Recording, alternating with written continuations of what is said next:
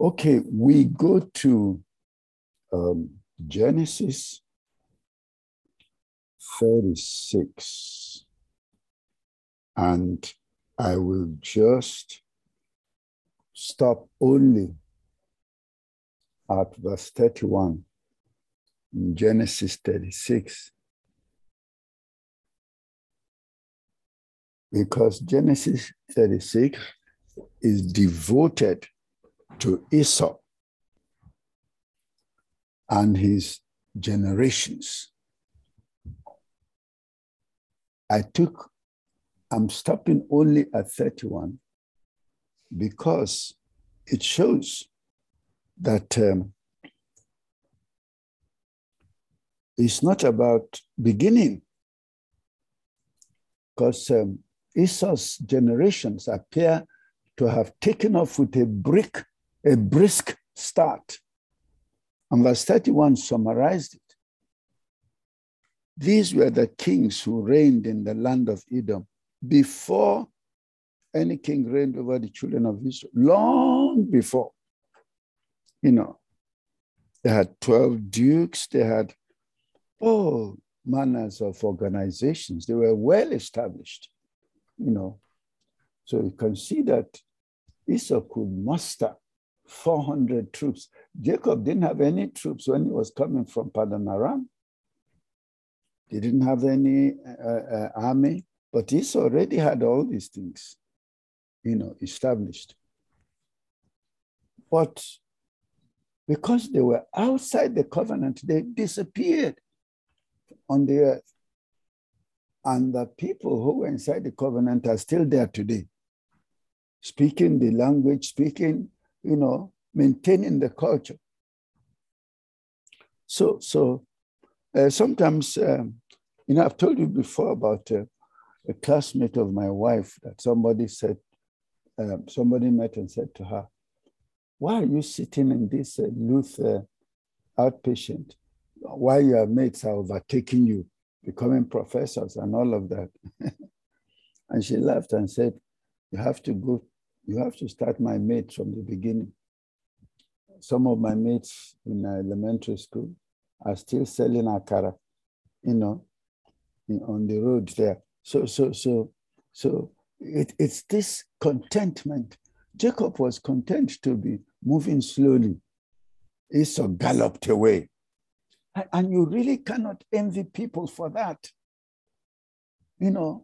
So everybody, I've said it here before that in this, our race of life, spiritual, you only are in competition with yourself. And why is that? You're in competition with yourself to make sure that you live your life as God has prescribed for you. If you look across your shoulder to another person's lane, you might get confused. You're all running, but your race is not the same.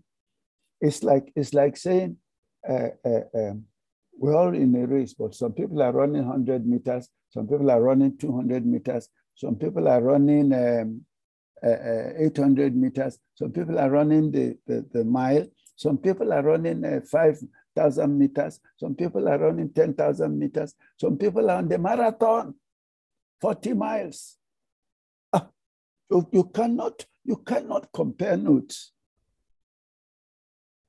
So Esau galloped away, already established.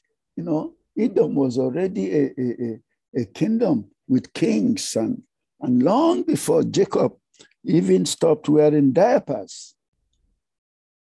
And that's why it is important to seek the will of God for your life and just stay on your lane. Encourage somebody running on another lane. Let them be an encouragement and inspiration to you. But other than that, that's it. Because when you compare notes, you're going to create problems for yourself. So we just have to summarize Esau in these few words and proceed with the story. because the story is an eternal story. As you know, you and I have seen the end, but the people who ran this part of the race, they didn't see the end. We have seen the end. And that end then became the beginning, because when Jesus came, he ended the past, but he began the new. And Esau was not part of that story. And he and his descendants, they lived outside of it.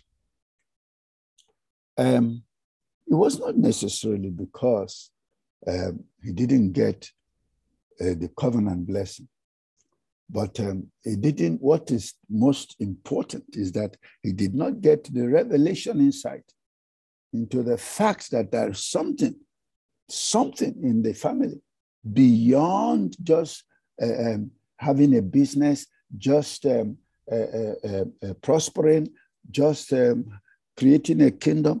There is something running in the family that Esau was totally ignorant of. Compare Esau with,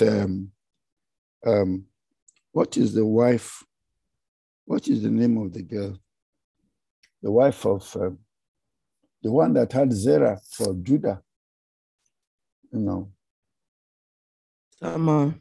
Tamar, thank you. Tamar. Yes, consider Esau and Tamar. Tamar got there, married the first boy.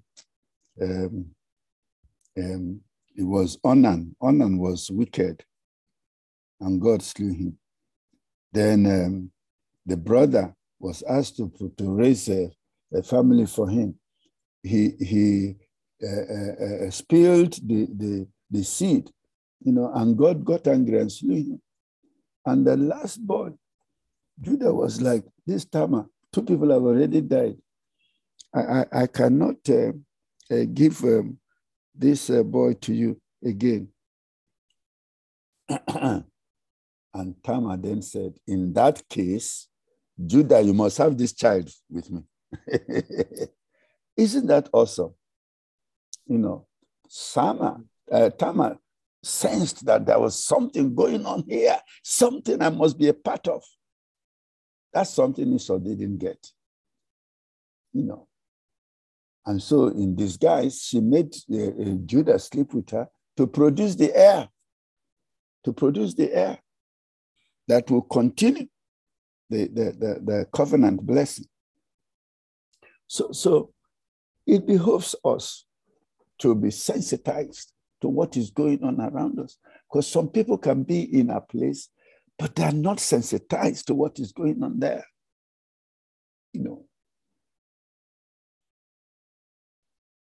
Esau was purely existential, and that's a tragedy. That is a tragedy, to be purely existential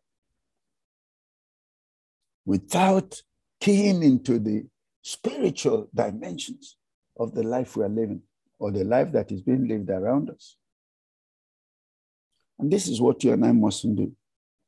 Okay, so no matter what is going on around you, keep your eye focused on the spiritual and your part in it, so that the kingdom of God, there are so many young people making the same mistakes because the preachers are not telling them the truth. So much is happening around them, but they're totally oblivious of it, and they're purely existential. That's a tragedy. And that's for the same reason that you must also encourage your children not to be existential. Because if you're purely existential, you're working for something that will perish.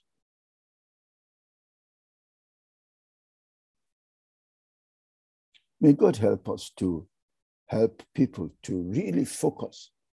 Look at all those, the whole of Moses devoted the whole of chapter 36 to their cousins, just one chapter to their cousins, just to mention that they have cousins who run ahead briskly but in time vanished totally. Somebody had actually suggested that to survive, Edom merged somewhat with Israel. You know, I don't know how true that is, but it is possible that when the Edomites realized that they were near extinction, they joined Israel.